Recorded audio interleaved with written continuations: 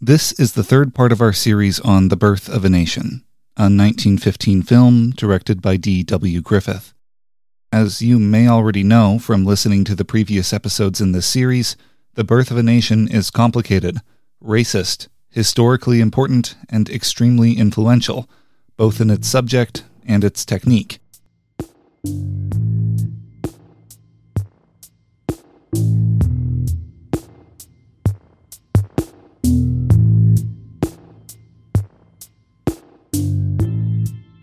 Today is, thankfully, our last episode on the film, where we will wrap up our time with it by describing its influence and impact. You know, I get a lot of satisfaction out of writing introductions. I love trying to find the best anecdote or metaphor or quote and using it to pique interest, to make film history as fascinating as I can because I find it deeply fascinating. But I tell you, I can't think of another introduction for a third episode on The Birth of a Nation. I don't really want to write one, and I don't feel like the film deserves one. So let's skip it, and say again here that because of some awkward planning on my part, we will be starting episode 26, titled The Birth of a Nation Part 3, with the subheading Part 4, because all three of these episodes connect together directly. I highly recommend you go back and listen to episode 24 and 25 if you haven't yet, because it provides essential context for this episode. Whether you do or not, though, I'm glad you're here. And even though this episode isn't a party, I hope that you'll at least find it important and meaningful as we continue to explore the history of film together. It's our closing chapter on the most influential movie of the 1910s. This is episode 26 of the history of film, The Birth of a Nation, Part 3. My friends, no story ever written for the screen is as dramatic as the story of the screen itself.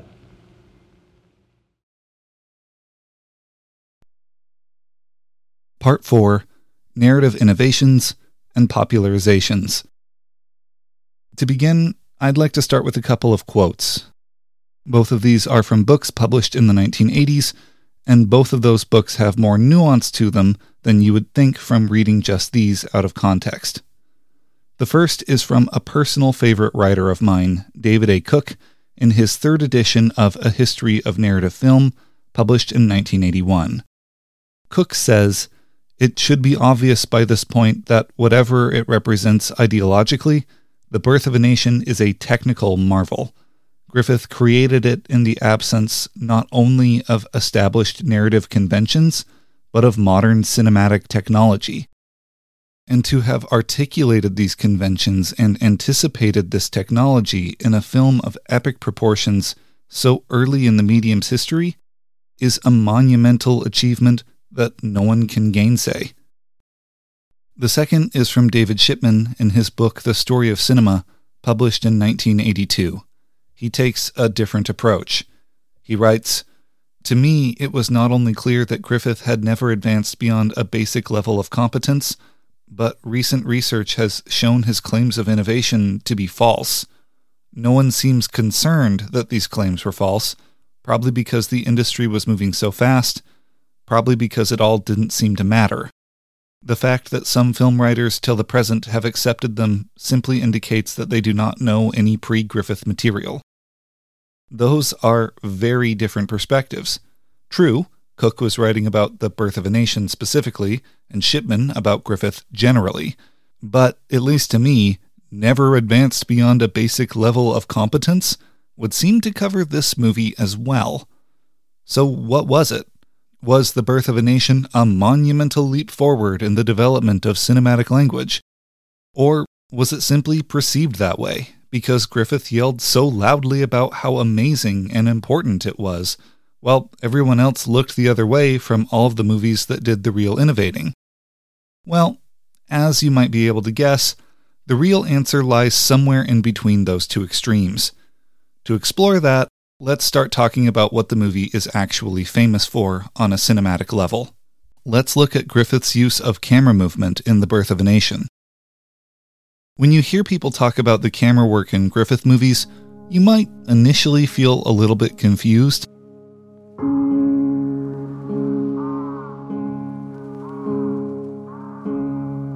We've seen a camera that flows in and out of shots, moving smoothly and constantly across the frame, in Cabiria, directed by Giovanni Pastorone. Yeah, that kind of camera work, Griffith doesn't really do that. Shipman, whose greatest praise for Griffith's filmmaking is describing a scene as, quote, elaborate, says it this way: most of the sequences in The Birth of a Nation are as static as the view of the Lumiere workers leaving their factory. Indeed, much of the film is a throwback to the days of animated tableau. And from a modern perspective, that stillness doesn't always seem like the best choice. For example, when we see Northern soldiers attempt to burn down the Cameron home, it's a shot in proscenium framing, and the camera is perfectly still. A little movement would have gone a long way into making the shot more interesting. This is the case for many shots in the movie. The camera is plopped down, and that's it. But not for every shot, and it's these exceptional shots that would stand out to viewers and other filmmakers. In The Birth of a Nation, there are famous pans across the whole of a Civil War battleground. As the shot moves from left to right, the audience gets a view of a huge field of battle. When taken in its entirety, the camera presents the audience with a view of the trenches from the north, while allowing the southern trenches to move off camera to the left. It creates a real panorama of the whole field, and does so with excellent dramatic flair. The act of making a panorama is actually how we get the word pan, one of the basic camera movements. Griffith, as we know, didn't do this first, nor did he coin the term, but this use of the pan was the grandest in scope many people watching The Birth of a Nation had ever seen, and would be highly influential. So would another shot popularized by the film, the tracking shot.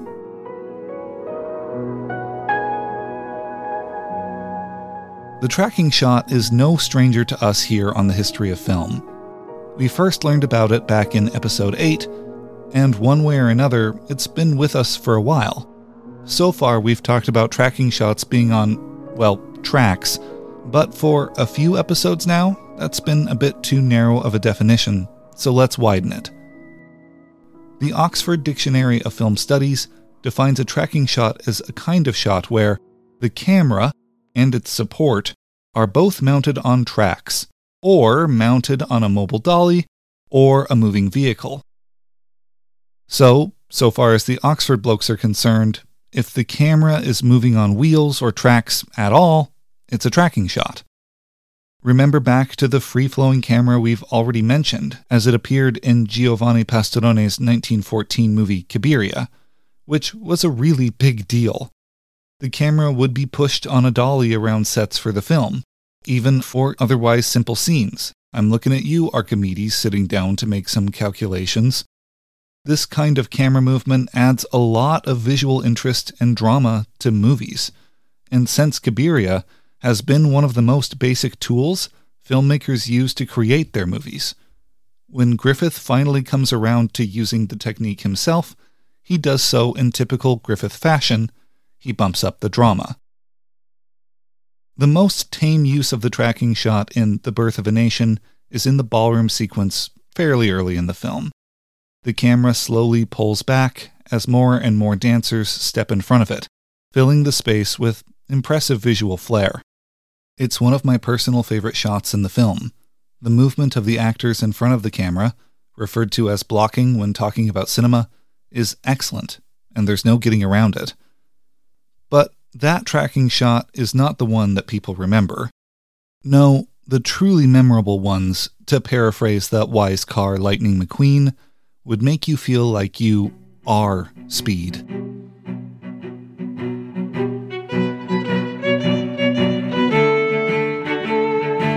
Twice in the film, once when Ben Cameron is charging on foot through a field of battle, and once when he's all dressed up in his KKK hood and robe on horseback, The camera was mounted on the back of an automobile and driven in front of the subject being filmed while in motion. The camera keeps pace with its subject, literally tracking it as it moves.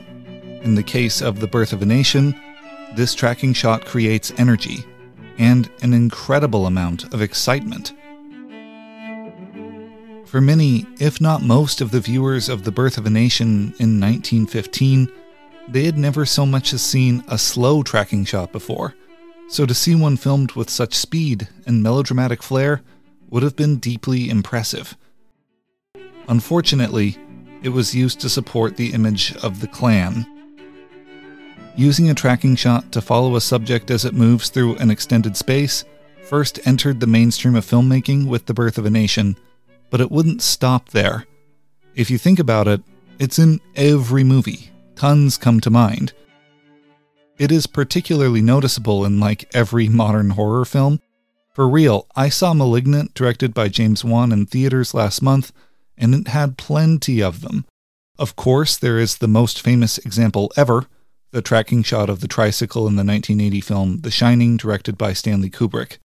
In a movie that I deeply love, the 1999 film Rushmore, directed by Wes Anderson, there was a tracking shot used for an important character scene. Just look around, and you'll see the tracking shot used to track a subject everywhere. Okay, so we've just spent some time talking about how influential the camera movement in The Birth of a Nation was, but we've already admitted that these camera movements are few and far between. So why is the movie still considered so influential? Well, that comes down to two main things: shot setup and editing. While the camera is still for much of the movie, that stillness isn't as much of a visual problem as we've seen in many other films, because of how those shots are chosen. There are very few proscenium shots, all things considered. Instead, the camera placement varies widely, adding a welcome dose of variety and visual complexity to a very long movie. Close-ups are mixed in with medium and wide shots, showing the audience scenes of intense battle, intimate family drama, and all the emotion the actors could wear on their faces. Like we have seen in earlier movies, including the 1903 film The Sick Kitten and Griffith's own 1911 The Unseen Enemy, extreme close-ups are used to show specific objects or actions we need to pay attention to. All in all, this is the first feature film that we have looked at so far, which, more or less, looks like a modern film in terms of its shot selection and variety. Going forward, many filmmakers across the world would be directly influenced by Griffith's particular style of camera placement and shot setup. This, in turn, would be the birth of the standard Hollywood style that is either sought after or rebelled against to this day. As for the editing that everyone always talks about in The Birth of a Nation, that too is impressive, and I can't say that it's not. The film is pretty easy to follow, and its editing makes a certain amount of intuitive sense even to modern audiences. Things generally line up. People look at each other through different shots in a way that makes it clear what's going on, a cinematic rule of thumb called the 180-degree rule, which we won't talk too much about here, but we'll cover in more detail in future episodes.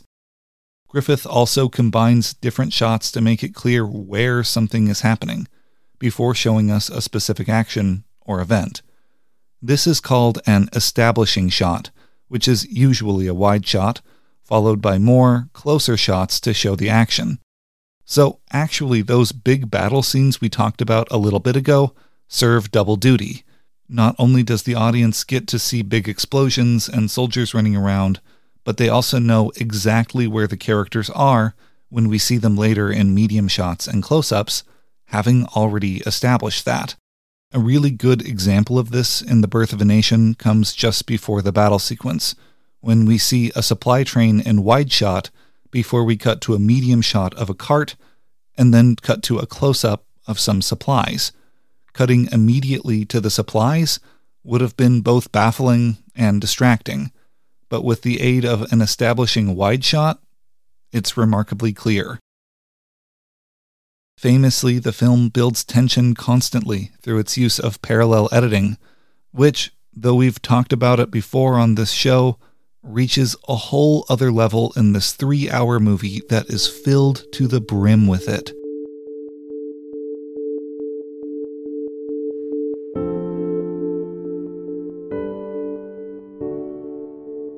During a massive battle, we cut back to the Camerons desperately praying for their son's survival. A gunman, a play, and an audience are all shown in turn, setting up a sense of impending dread about to be experienced by an unexpecting public. The ride of the hooded and robed KKK is intercut with a family in danger, their furious ride and quick editing filling the scene with immense energy. That energy would inspire evil and violent deeds against innocent people by making the Klan's terrorism seem both exciting and just, which it never has been. The best description I have ever personally read about the editing in Birth of a Nation comes from a writer named Charlie Keel, so I'm just going to read it to you here. He says, quote, "Combining propulsive editing rhythms predicated on diminishing shot lengths at key narrative moments with the selection of increasingly more kinetic and even closer scaled shots for the climax of such sequences, Griffith had learned to squeeze virtually every ounce of audience response out of the effective rescue scenario. If you ever hear people talk about how important and influential Griffith's parallel editing is, that's what they mean." You might think that audiences who are used to longer, simpler shots would struggle with the 3-hour-long deluge of visual information that is The Birth of a Nation, but the film's implementation and synthesis of all of the advancements we've talked about on the History of Film podcast made The Birth of a Nation easier to watch than many early films. Take, for example, the assassination of Lincoln scene. That scene alone has 50 distinct shots in it within a period of 5.5 minutes. That density of editing, still very novel in 1915, seems like it should have been bewildering, but it wasn't. It represents a new stage in the development of editing for film. In past episodes, we've talked about continuity editing. I described it as the cinematic word then, a phrase I borrowed from the documentary series The Story of Film, An Odyssey. I said that continuity editing is about what continues from shot to shot. It could also be thought of as continuity editing, as in this happens and then this happens. That is an important definition, and the most appropriate one for talking about movies before 1915-1916. But now we need to expand that definition too. Continuity editing, from now on, should be understood as editing that not only maintains continuity in story, but also editing that preserves continuity in action, subject, and motion, a definition I borrowed from Dan Olson of Folding Ideas. Continuity editing is editing that makes it as easy as possible for the audience to understand what they are looking at, where the subject is, and the spatial and temporal relationship between the subject of one shot and the subject of another. It is the invisible editing that guides an audience through a movie without them having to think about it, and is usually noticeable, mostly when it is absent. D.W. Griffith uses this continuity editing quite proficiently in The Birth of a Nation. The Birth of a Nation helped increase the popularity of a few other things, the use of tinting to make certain scenes have a different emotional or visual quality, for example, but those are small potatoes compared to the topics we just addressed. The varied shot selection, camera movements, and the comparatively sophisticated parallel and continuity editing embraced in The Birth of a Nation would be the basic tool used to make movies until the Soviet filmmakers would develop an even more sophisticated film grammar years later. I can't be too clear about this. The Birth of a Nation, with all its ideological evils, would be the basis for the Hollywood style of filmmaking at the beginning of its era of dominance. Part 5. distribution. Okay, so now we know all about the filmmaking choices that made The Birth of a Nation so popular. And we could stop there, but that wouldn't be all of the story. For movies to be influential, as The Birth of a Nation was, they can't just be made. They also have to be shown. And boy oh boy was The Birth of a Nation shown. It was shown bigger and wider than ever before. The Birth of a Nation, being the brainchild of Griffith, was made to do one major thing: get an emotional response out of its audience by filling exhibition spaces with the maximum amount of melodrama. But as visually enthralling as its shot selection and editing were designed to make it, it was still lacking an important feature: sound. The Birth of a Nation, of course, was a silent film, and I can tell you from personal experience that watching a silent film without auditory accompaniment, or worse, inappropriate music, makes even the best silent films dull to unwatchable. To be as impactful as possible, Griffith would have to make sure the music would be equal in grandiosity and scale to the film it would play with. The Birth of a Nation would premiere in a stage theater in Los Angeles, California, early in the winter of 1915, under its original title of The Klansman.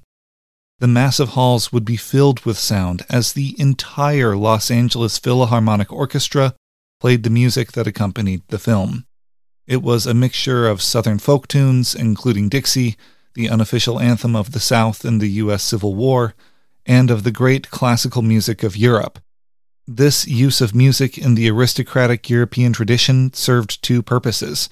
It not only helped legitimize The Birth of a Nation as a genuine form of artistic expression in the United States, where movies were still often seen as seedy entertainment for the unwashed masses, but also used powerful, well-known musical themes to help convey its message and, wait for it, heighten its drama.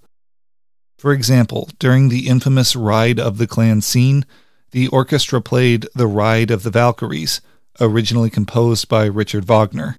This is not only a deeply dramatic piece of music that builds and builds into increasingly powerful crescendos, but also music that was designed to emphasize what were depicted as the heroic and even divine qualities of the Klan. Yuck. To give you an idea of how this music could impact the way that people interpreted and interacted with the film in its premiere, let's do a little test ourselves. I'm going to play two pieces of music, and if you will, try and imagine the scene of the movie where hundreds of Klan members ride to the rescue of the besieged Camerons, intercutting with that family fighting for their lives against soldiers played by white men in blackface. I know it's not the kind of thing worth imagining, but I think this test is important.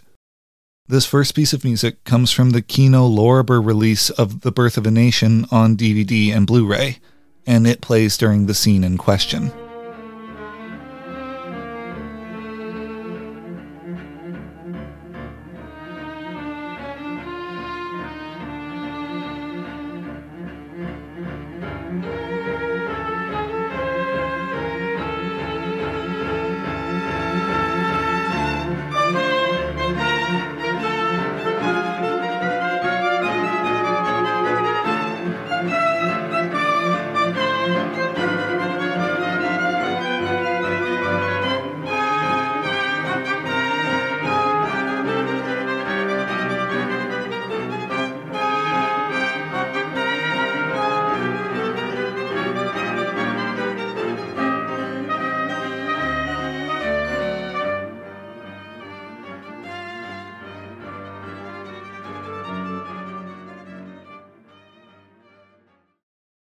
Okay, now try to imagine the exact same images you did before, but while listening to the music that played during the scene as it originally premiered in 1915.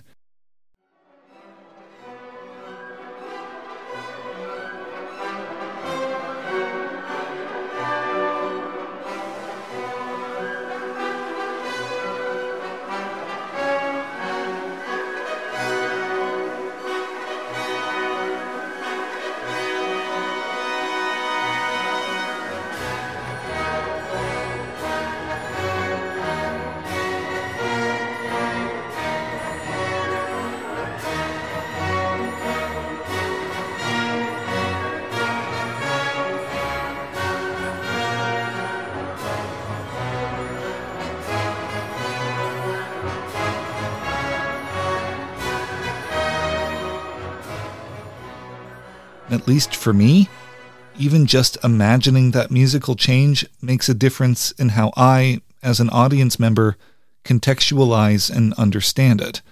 If it didn't for you, hopefully you can see how it would have impacted the way the audiences at the time interpreted the film.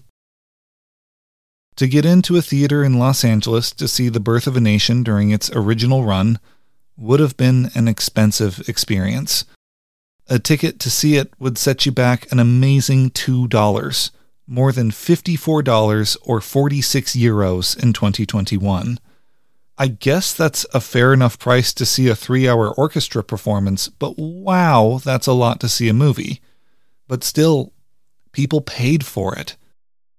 Just 7 years after cinema began in Nickelodeon's, it had moved from being a cheap affair in a smoke-filled storefront with an upright piano to costing an absurdly high $2 for one ticket for one show in a full opera house with an entire Philharmonic orchestra playing the music. Another big reason The Birth of a Nation is so famous is because it is the capstone of the transition away from cinema as it used to be presented in the United States, a transition that began with the showing of other epics, including those we've seen from Italy. After The Birth of a Nation, massive, luxurious halls would be the popular image of the movie viewing experience, not the cheap fly-by-night affairs that they were just a few years earlier. The Klansman played in its Los Angeles hall for 22 weeks, which is a long time for a movie to be in theaters, even now. Everything was going well for the film, which everyone loved, and it turns out not everybody loved it, and already there were some people who knew about the movie and thought maybe, just maybe, the atrociously racist content of the film may have a negative impact on the lives of millions of African American people living in the United States. Certain politically active black community leaders, including William Monroe Trotter of Boston and the great W.E.B. Du Bois, quickly began to organize against the film and sought to have it censored. Despite all of its initial success, this reaction against the film was not good for Griffith. For one thing, it seems like he couldn't understand it. As hard as it may be to believe, Griffith lived in the world of his movie. In his mind, the Klansman was the truth. Black people really were a menace, and the Klan were heroes for keeping black people oppressed. What is the truth? Clearly, Griffith didn't know. But as confusing as the situation was to the director, it was also distressing. There was a lot of money to be made in the northeastern United States, and that money was in jeopardy because of protests by African American rights groups.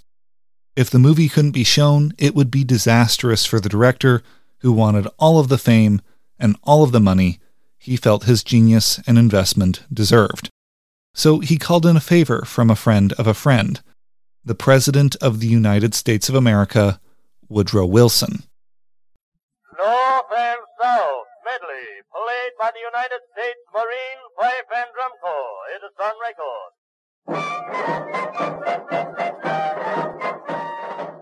Woodrow Wilson was a close friend and college classmate of Thomas Dixon, the author of the novel The Klansman. And friendship wasn't the only thing the president shared with Dixon, as Wilson was also a terrible racist and segregationist. Needing to secure widespread support for the movie, Dixon called up his old buddy Wilson and asked for just a few hours of the president's time. Woodrow Wilson agreed, and the movie, now called The Birth of a Nation, would be the first film ever screened at the White House. This was an important first, another milestone of the legitimization of cinema as an art form, and a boon to the movie and its director, D.W. Griffith. After all, a presidential seal of approval means it can't be too crass, right? No surprise, Wilson loved The Birth of a Nation. How could he not? This movie vomited Wilson's own worldview out in front of him and stroked his ego at the same time. The president reportedly said after watching The Birth of a Nation, "It's like writing history in lightning, and my only regret is that it is so terribly true." The hope of some activists to stop the film from being shown in the great cities of the North was always unlikely to come to fruition. But after the president saw and approved the film, the tide of culture and popular acceptance turned decidedly against them.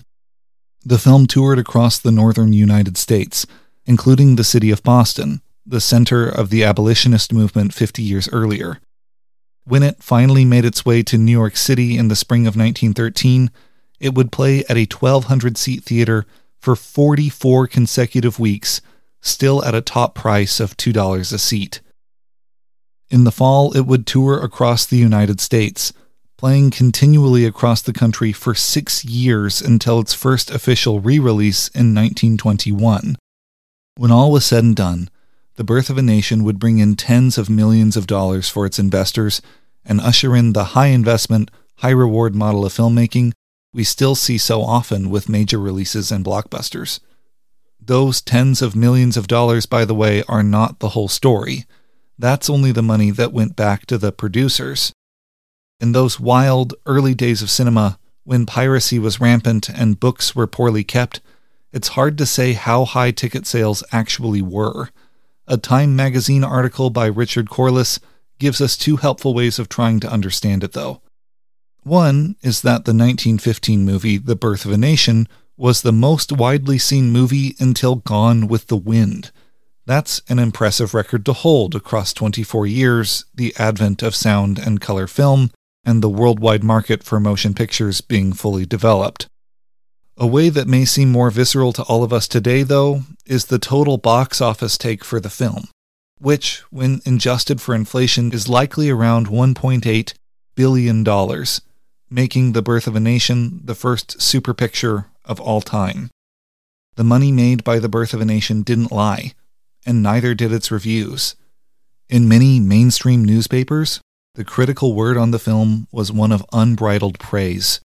The magazine Variety called the film the last word on picture making, and so did many other publications who repeated the sentiment. As you may expect, the whole world took notice. All of the studios still making short films switched production models to making larger, more expensive movies, or died. Everyone wanted in on the millions that could now be made making movies, and have been made ever since. This process would gentrify, legitimize, and change movies in other important ways, and we'll talk about that more in future episodes. Part 6. Hate, Protest, and Response.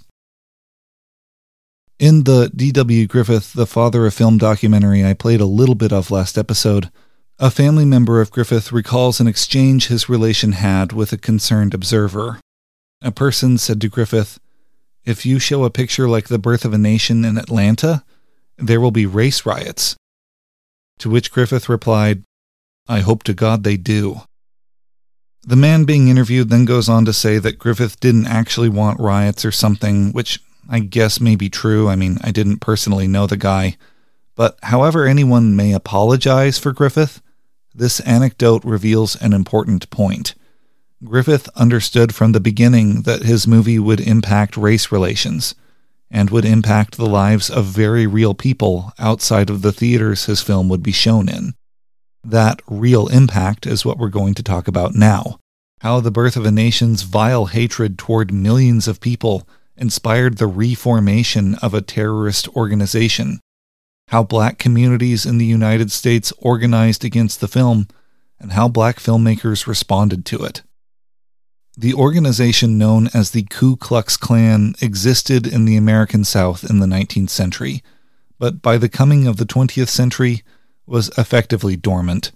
For white Southerners in 1915, the Klan was part of their past, a was that many were proud of, and an ideal that people like Thomas Dixon could write about. They were a group of supposedly noble white men who rose up and restored the post-war South to its natural order of racial hierarchy and white dominance. This, of course, was a lie, but it was commonly believed by many people. Interest in the group was growing before the Birth of a Nation movie was released. Dixon's own novel and play The Klansman are proof of that. But despite this, the Klan remained an entity of the past. With the release of the film in question, though, everything changed.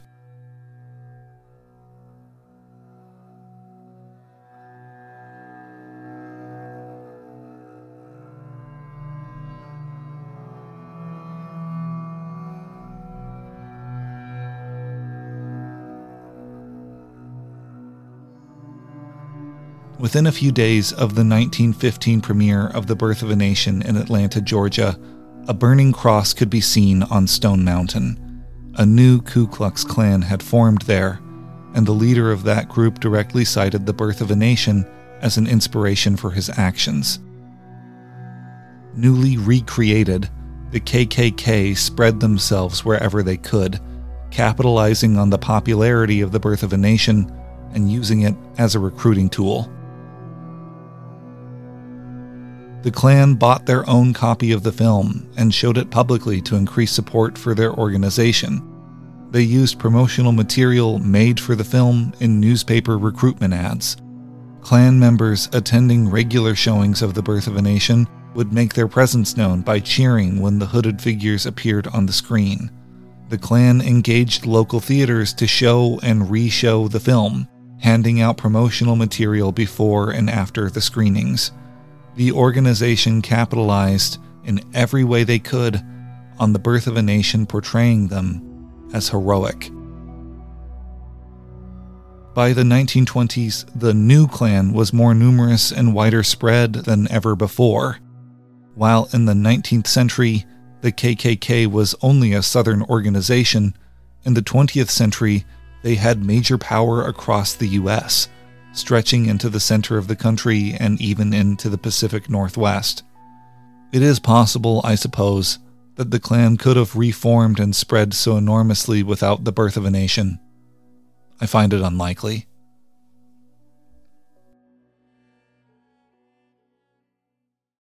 The film would be impactful to the white nationalist terrorist organization known as the Ku Klux Klan for many decades. As weird as it may seem, the KKK watched The Birth of a Nation almost compulsively into the 1970s. In his book Black Klansman, undercover police officer Ron Stallworth recalls that the film was an exciting point of interest to Klan members in Colorado and was used as an outreach tool to other hate groups in the state, including the American Nazi Party. Think about that. In the 1970s, the decade that saw Jaws, The Godfather, and Star Wars, the Klan still felt so strongly about the power of this black and white silent film that they showed it constantly. That speaks to the intellectual capacity and creativity of racist and terrorist organizations like the Klan, who by nature are incapable of producing any art of merit, and that includes you, Leni Riefenstahl. But this is not the only side of the story, because as the Klan and all of their evil wrong-headedness organized because of the film, black communities in the United States organized in response to it. Even before the premiere of The Birth of a Nation, the only 6-year-old NAACP, the National Association for the Advancement of Colored People, sprung into action against the movie. Convinced that the film's propagandistic nature would increase overt acts of racial violence in the United States, the NAACP organized marches and gatherings against the film. They also released pamphlets that corrected the flagrant rejection of actual history that appears in the movie. The purpose of these rallies and pamphlets was simple: stop The Birth of a Nation from being shown. The efforts of the NAACP were not without precedent. When the play The Klansman was shown in Philadelphia, race riots broke out and performances of the show were banned. In Boston, the mayor listened to his black constituents, including the amazing William Monroe Trotter, and ordered that the play not be shown. It was reasonable to think that the film adaptation of the same material would receive similar treatment. In Los Angeles, NAACP leaders petitioned local film censors, the mayor, and the city council to ban the film. Ultimately, their calls went unheard by white officials and the white public. The Birth of a Nation would premiere on time. This was essentially repeated across the country. Small concessions would be made here and there to black community leaders and organizations. About 500 feet of film was cut from the finished movie, much to the dismay of D.W. Griffith, who thought his movie was super awesome just the way it was. This is mostly a historical footnote, though, as the material in the film that actually did and does harm, the whole second half, is all still pretty much there. No one and no organization could change the trajectory of the film. The Birth of a Nation would continue to sweep the nation, make its gazillions of dollars, and be forever remembered in film history books. And the NAACP would continue to challenge screenings of the film at least 120 times over the next 60 years. Still, though, I wouldn't call the NAACP's efforts a failure. Challenging the most famous film ever made the association known nationwide. As Steven Weinberg writes in his article, The Birth of a Nation and the Making of the NAACP, quote, "The campaign against the birth of a nation had elevated the association to a position of national stature, and indeed preeminence in the struggle for civil rights in America. In the future, the NAACP would go on to play an essential role in the greatest civil rights struggles and movements in United States history. They continue to do so to this day." Also here, I have a clarifying note. While the NAACP did seek to ban the Birth of a Nation in an attempt to stem its malicious influence, not all of its members felt that that was the right course of action. The already referenced Weinberger notes that some members of the association voted against the plan to censor the film, not because they didn't think the film was racist propaganda, which it totally was, but because they were opposed to any kind of censorship.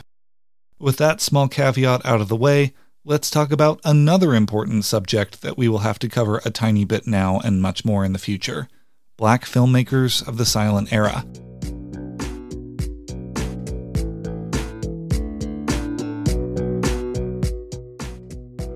Initially, when the NAACP was drumming up support for their proposed ban of The Birth of a Nation, many of their allies rejected the notion outright, saying, strangely, "Use this art in your own defense." In other words, fight fire with fire, words with words, and movies with movies.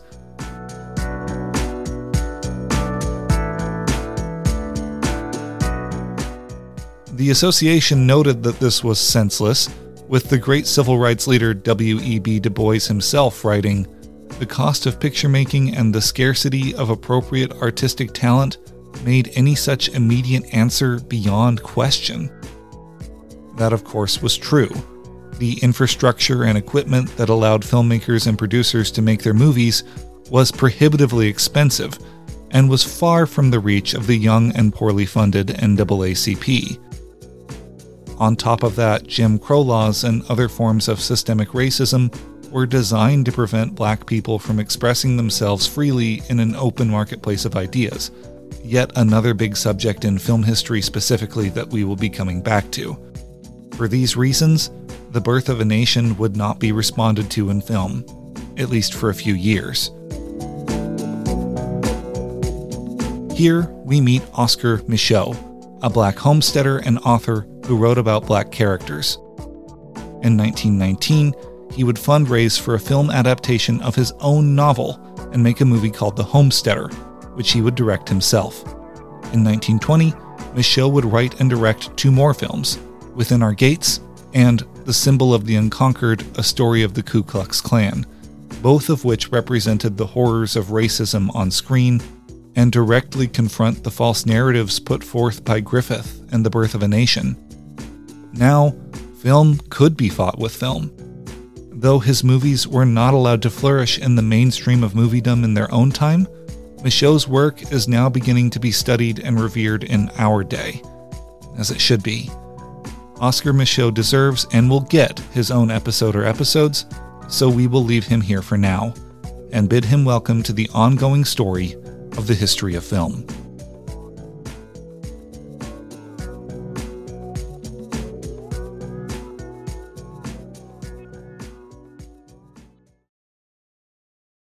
Part 7. Why spend so much damn time talking about this? That is the question. The answer is, I probably shouldn't have. In a show that has to cover all of film history, which will take a decade or so at least, spending 3 episodes on one movie probably wasn't wise. To make it worse, it's not like it's a lovely little movie. It's one filled with racist, propagandistic trash that was used as a recruiting tool by the Klan. Still, though, there are reasons I did all of this.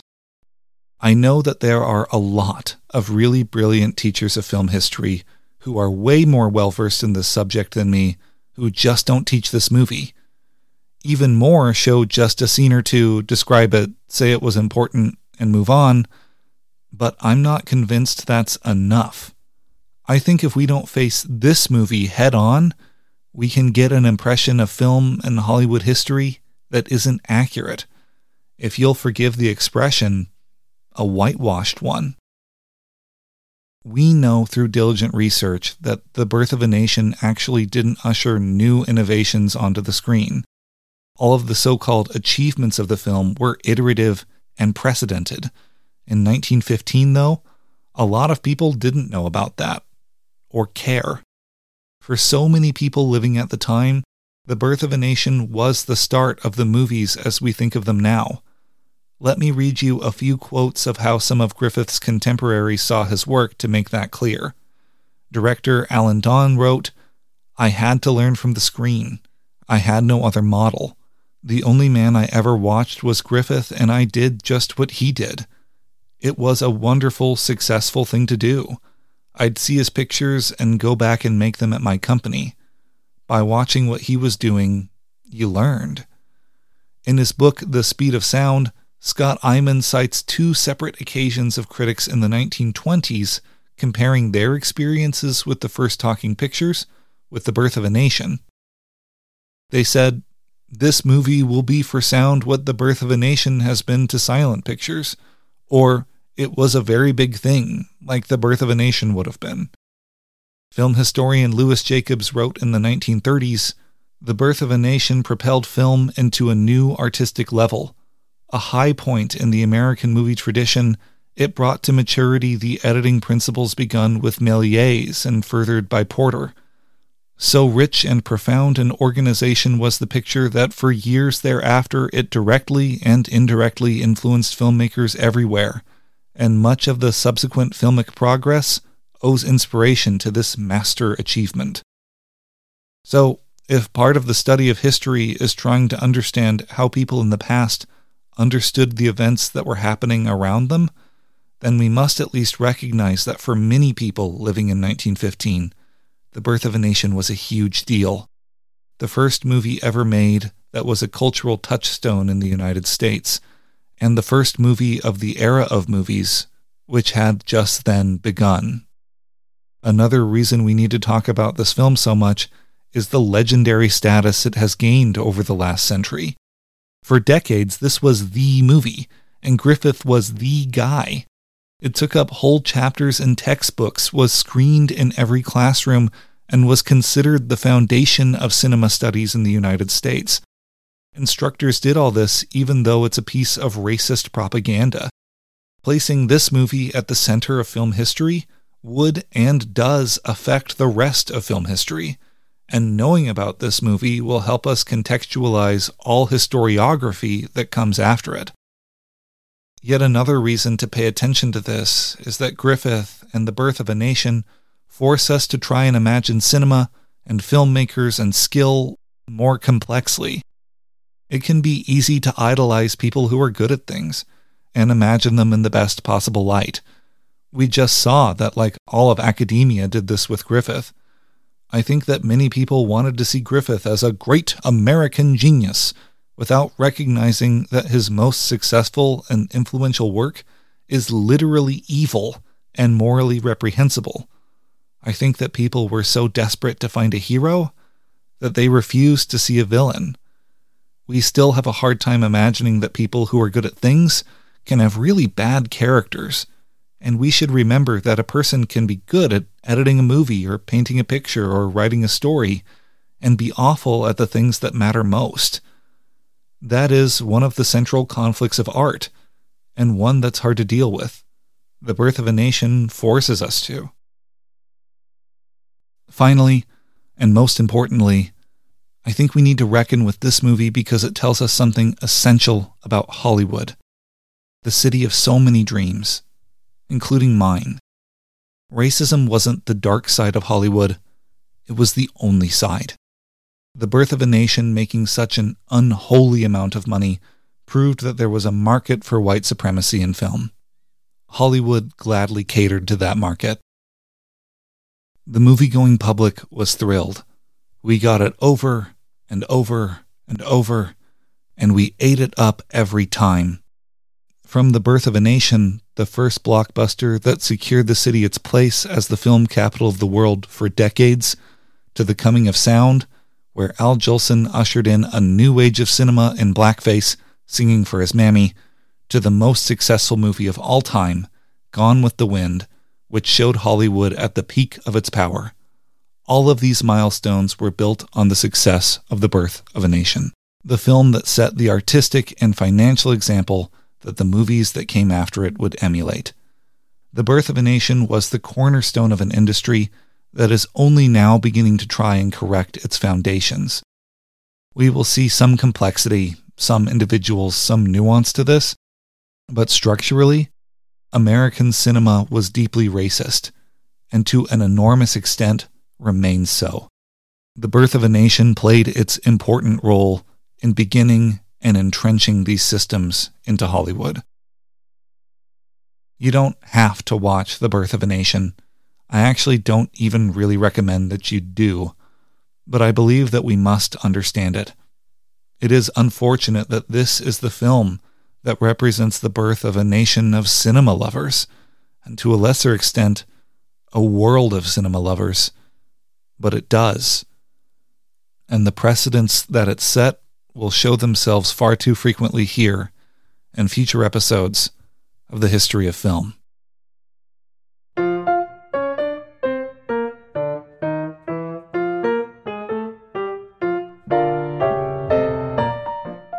The more upbeat ending music is back because I am happy to finally be done with the Birth of a Nation episodes, and starting next week we will deal with movies that are easier to palate for a while.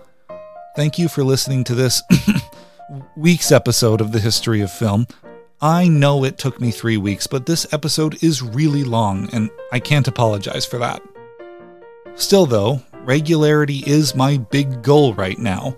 So to make that more feasible for me, I plan on having new episodes drop on Fridays, and I will let you know at the end of an episode whether or not I will have to delay that for anything. Also, I have a bit of exciting news. If you want to help me get the show out more regularly, there is a new way you can do that. People have expressed interest in me creating a Patreon, so I finally did it. If you would like access to weekly live streams, a special bonus podcast only for patrons, film commentaries, and most important, the knowledge that you help make this show happen, you can visit patreon.com/historyoffilm and get it all. If you're not in a position to do that, which believe me, I understand, there are other simple things that you can do to help this podcast that don't cost anything. This week, think of a person who you know who doesn't know about the show, who might like it, and tell them about it. Most of the podcasts I love have been recommended to me by people who know my taste, and I'm always thrilled and honored when my little show gets shared that way too. My favorite fact that didn't make it into the show today is that The Birth of a Nation, of course, is still being responded to. Spike Lee, one of the great filmmakers of all time, has recalled on multiple occasions that The Birth of a Nation was screened when he was in film school. Lee's professors only talked about how great the filmmaking was and completely omitted any discussion of content or the film's social effects. Incensed, Lee made his student film about a black filmmaker who's hired to direct a remake of The Birth of a Nation. I have not seen Spike Lee's student film, but the premise is so intriguing that I think about it constantly and will as soon as I can track it down. If you'd like to contact me, you can email me at historyoffilmpodcast@gmail.com. You can also visit the show's website, historyoffilmpodcast.com, to view resources for this and other episodes. Thank you so much for listening, and join me next week for another exciting episode of the History of Film.